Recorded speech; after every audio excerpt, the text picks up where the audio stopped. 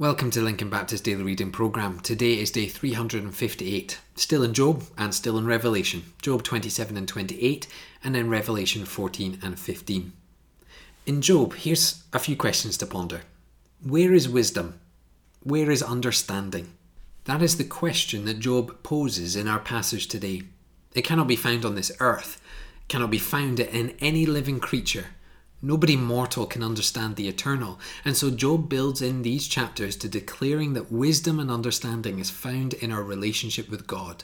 For God, as the only eternal being, is the one who knows all things, sees all things, sustains all things, and by him all things occur. God has an eternal authority, one that is not reviled by any other.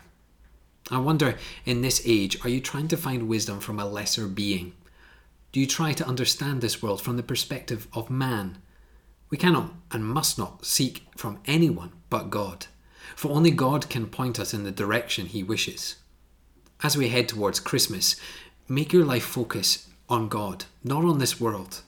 I'm not saying don't care for this world, rather live for the eternal, for God, for only he has wisdom and understanding.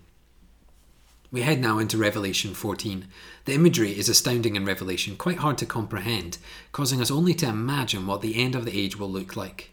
We have two elements to pull out today. The first is verse 12 of chapter 14, the call to endure and remain faithful.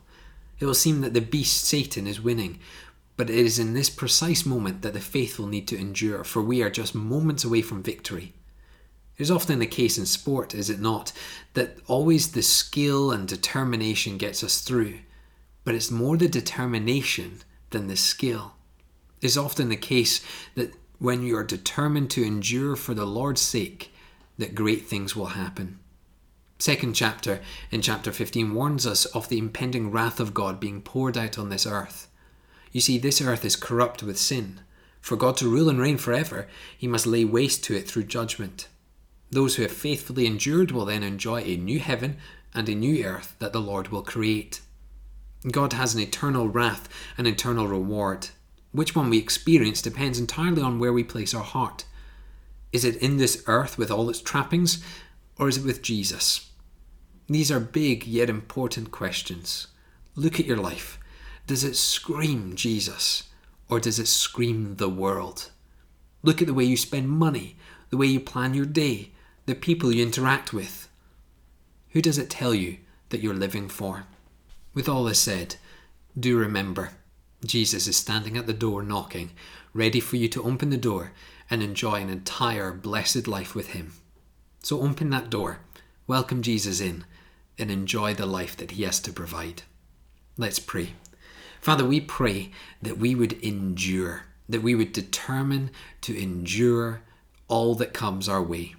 Because, Father, we know in those moments you are promising and making it a full realization in our hearts and our minds that victory is on the horizon. And so we pray this in your name. Amen.